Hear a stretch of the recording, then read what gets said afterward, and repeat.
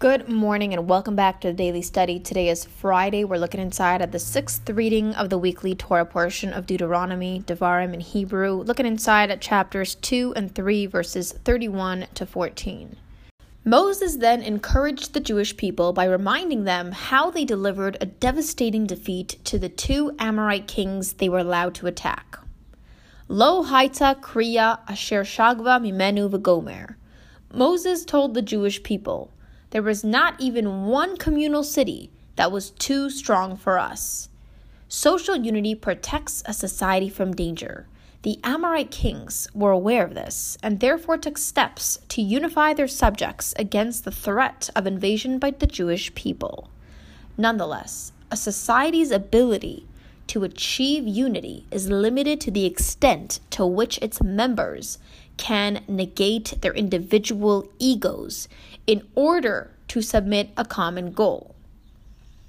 So here we see that ego can get in the way of working together, of teamwork.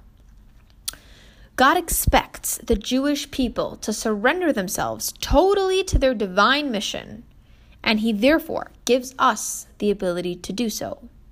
Therefore, the unity that the Amorites could achieve could not compare to that of the Jews. As a result, the Jewish people were able to overcome the united front pressured by the Amorite cities. We see here the tremendous power inherent in Jewish unity and the need to foster it to the greatest extent possible, especially since, as we're taught by the sages of the Talmud, our present exile is a result of baseless hatred and disunity among the Jewish people. This daily study is very apropos as we are in the 9 days right now, a time period of mourning for the Jewish people, and we're getting close to the historical date of Tisha B'Av, the destruction of our second temple. And the Talmud comments that the second temple, the Beis HaMikdash, was destroyed because of baseless hatred among one another. And this specific Torah portion teaches us that removing our egos will bond us and connect us to one another, because what separates us is the layers and layers we put on ourselves. And what are those layers? They're usually labels and ego.